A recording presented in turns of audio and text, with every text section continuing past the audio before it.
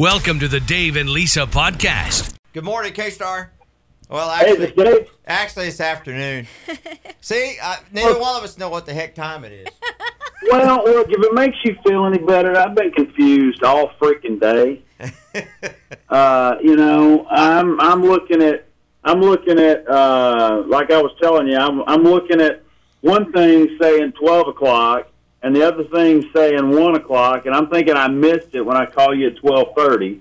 So I feel like I'm ahead of the ball game. You are ahead, because usually it's the other way around. Usually, Lisa, by the way, this is Lisa over here. Hey, Mark. Usually, Lisa. Hello, Lisa. Lisa and I have this thing. If we ever pre-sale that somebody's coming on to talk with us, inevitably they never show up. They never call. But you're like way early. Yeah, so usually I'm getting a text message the next day. Sorry. Yeah. But it's good to talk to you. Well, here's the way I'd rather be early than a no-show. Yeah.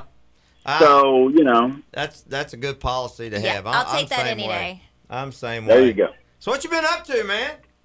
Man, if we're talking in the last few months, I've been on the road like a madman. If we're talking the last year, I've been sitting on my ass doing nothing. Well, join the club. Yeah. We get that a lot. You're like, Lisa and I, we didn't have that luxury. We were coming in every day, but we've been talking to a bunch of people, and they're like, we've had everything from, man, I sunk into my studio and wrote so many songs to I binge watched Yellowstone and Tiger King. Don't forget Tiger King. Here's what I'll tell you. After 25 years of being on the road and running around and all the things that we do, I enjoyed last year. I really did. I mean, it was my youngest daughter's senior year in high school, so I really got to enjoy that year with her. My oldest daughter got married in November, so I mean, all in all, I enjoyed a year of lockdown. However, I will also go on record and tell you that, like anybody else, I didn't plan on having a year off the road. Right. So, so it was a little weird financially to, sink a bunch of money into like the tour and spend a bunch of money in preparation for the tour, and then do one show and then nothing. Yeah. That was a weird year. Yeah. But it was. But all in all, man, I'm grateful. I'm beyond grateful that I just really got to spend that time with the girls, and now we're back out on the road, and life is good. I think everybody we've talked to has said, man, it was just good, and I realized that I was spending a lot of time on the road and not enough time at home, and a lot of people have kind of rearranged their life after last year, after they've seen what it's like to actually come home and be home with the family for a while. So I think in all, they say there's a silver lining in every cloud. I think there is some good stuff to come out of it. Yeah, that's for sure. Oh, absolutely. I don't disagree with that at all. Mark, I have to ask too. So, when was one of your first shows to get back to everything after the world shut down? Well, let's see. So we played. I guess they made the announcement in 2020 on March 12th, 11th, 12th, something like that. We played our last show on March 14th, and then we didn't play again until July. We played July 3rd, and then we played one in October, and we played some shows. I did some stuff with my friend Rhonda Vincent in Branson in December. Oh, and then we really didn't do much of anything until probably March or maybe April of this year. I like everybody else. I think people were just overly cautious, and justly so. People were nervous. They were scared about what was going to happen and all that kind of stuff. And then I had my first show back in like March or April. We did that, and then I was getting ready to hit back out on the road in May and got COVID. My wife brought COVID home from a beach trip, And so, so what I've been doing over the last little bit is just continuously trying to make sure I still had the antibodies and all that sort of stuff. I've been doing the antibodies test about every month, and I feel superhuman still. So I'm good. Cool. I didn't know that you did anything with Rhonda Vincent. I love Rhonda Vincent. So did she bring you into the bluegrass realm, or what'd you guys do? Well, she had a thing where she was doing like some Christmas shows, and a bunch of that stuff got pushed, and so we just set up shop in Branson for about 3 or 4 days and did some Branson shows and had a great time. I mean, it was a wonderful time. And so, no, I did not transition over to the bluegrass world. I do not have that sort of talent. I was going to say you didn't get all up into the high lonesome, huh? No, I'm I love that kind of music. But man, I started out as a drummer, and that's still sort of what I consider myself a drummer. And drummers don't do so well in the bluegrass world. Yeah, there's not a lot of drummers in the bluegrass world. There's not. Well, Mark, you're going to be playing this Saturday out at 2920 Roadhouse. We're excited to get you coming to this area. Now, is this going to be a full band show? It is going to have the whole band. We're playing in Greenville the night before, and then playing there on Saturday. So yeah, we're bringing everybody. We're not doing anything this year. I told my agent when 2021 sort of kicked off, and they were bringing us some opportunities to do acoustic shows and stuff like that. I said, look, all of my guys sat at home last year. I didn't work, they didn't work, and so I'm not going to do anything this year where I leave them at home and I go to work. We're going back. We're getting the boys back together, and so we've really enjoyed this summer and now into the fall. Well, that's cool. Okay, so one of my favorites and one of your biggest hits, 19-something. I love that song because I'm right smack dab in the middle of that song as far as my era. So, and every time we play it, the discussion comes up, and Lisa and I start talking. Have you ever been hit in the head with a Stretch Armstrong? Never been hit in the head with one, but I sure did do an autopsy on one. And I did. That was actually the line of that song that really sort of struck a chord with me. Every verse in that song is like just takes, and I think that's why it was so popular, because it takes everybody back to their childhood. And by the way, I have been hit in the head with, and Lisa always says that's what's wrong with me. To be so soft and squishy, those things are like a brick when you get hit with them. Yeah, they're not, everybody talks about, the toys of yesterday and all that kind of stuff. And I will tell you that a Stretch Armstrong or the Incredible Hulk or any of those toys that were sort of, set up around that platform, they could be dangerous. Yeah. Because you get socked in the snooker with one of those, and man, you're going to know it for a while. You had to be a survivor. You had to be a survivor back in the day. Absolutely. Not to make you guys feel old or anything, but that's what I'm normally here for Dave. Yeah. I was at the Pavilion the other night, and I went to go get a drink, and they look at my license, and they look at it so quick. Now all you have to do is look at a 19 in the born-in year. That's all you need, and you're 21. You're 21. That makes me feel old. Well, you know what? If you had a lot, I felt good the other day when I walked in and I was doing something, and my wife had set a bottle of wine up on the thing, and the lady looks at me and she goes, "I'm going to need to see your ID." And I was like, "Lady, if you need to see my ID, you need some glasses." Maybe because maybe she thought you were old enough to get the senior discount, Mark. Well, maybe that's what it was. I don't know. I wasn't really sure. I had a good friend that he works here on campus at Sam Houston State University. He stopped by the Starbucks there on campus, and she said he ordered his coffee, and she said, "Are you faculty?" And he said, "Yes, I am." And she said, "I thought so. You look way too old to be a student." She said, "Wow." She said, you qualify for a discount. I would have had some fun with that. I might have leaned over and I might have been like, you don't know who I am, do you? Yeah. And and just to mess with her, and that's when you have some fun with it. You go, you don't know who I am, do you?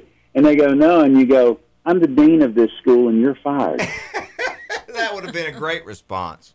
Just have some fun with it. Hey, just play. We look forward to you coming. Tell us have you been working on anything new? What you been doing, music wise? I'm not gonna spoil it, but what I will tell you is that you'll get to hear at least 2, maybe 3 new songs in the show, and everything else that you're gonna hear, you've heard on the radio for the last 25 years. So that's how we'll leave it. We'll leave it at that. How about that? Okay, all right, yeah. So you get to hear all the hits that you hear here on K-Star, which I was telling Dave earlier, like with I Do, like we did a bunch of slow dancing at the school dances to that one. Oh yeah. Don't get yourself in trouble now. So I gotta know, how did it feel to have 98 Degrees cover that song back in the day? I think that was sort of in that era when everybody was still looking for great songs. And what I mean by that is, if you think about it, John Michael had I Swear, and then there was a pop version of that, and I Can Love You Like That, and there was a pop version of that. I think a lot of what happened during that decade was that, there was a focus on finding, on getting great songs.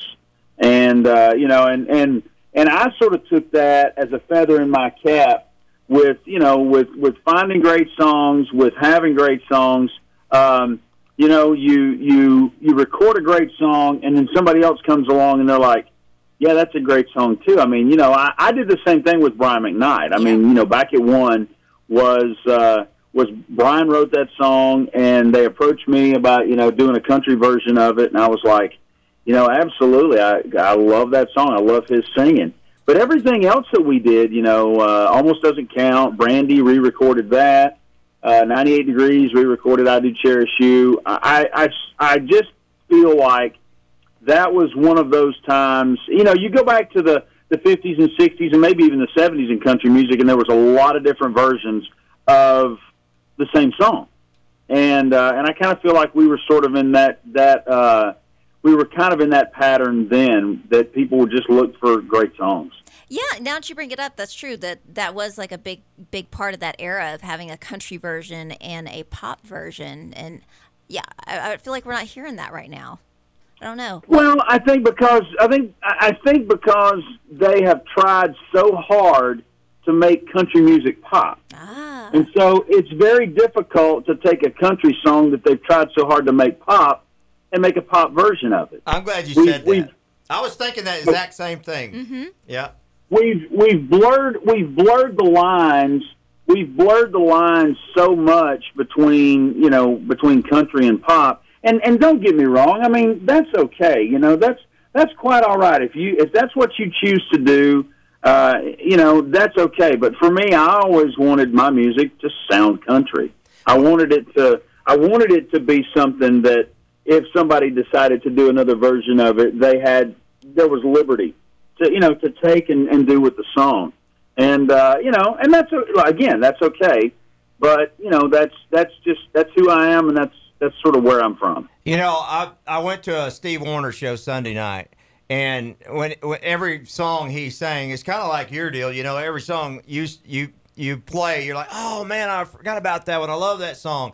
One of the things that I thought about while I was sitting there listening to Steve is you just don't get to hear great songwriting like that. And with your songs, like Wish You Were Here, Jacob's Ladder, songs that tell a story, man, I miss that, and I appreciate that in your music.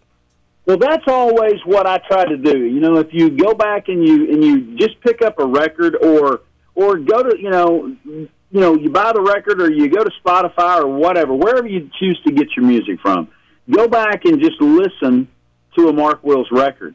And those records are full of story songs. Yeah. I was never don't get me wrong, man. I'm not lobbing grenades here at anybody. No, I totally understand. But I was never a fan of the brainless stuff. I always wanted to hear a good story. That to me is what made Merle Haggard, made George Jones, made Conway Twitty, made Ronnie Millsap. That's the music that I grew up listening to, and that's what when I got into the country music industry, that's what I wanted to do. I wanted to be one of the people of that 90s era, early 2000s era music that told great stories.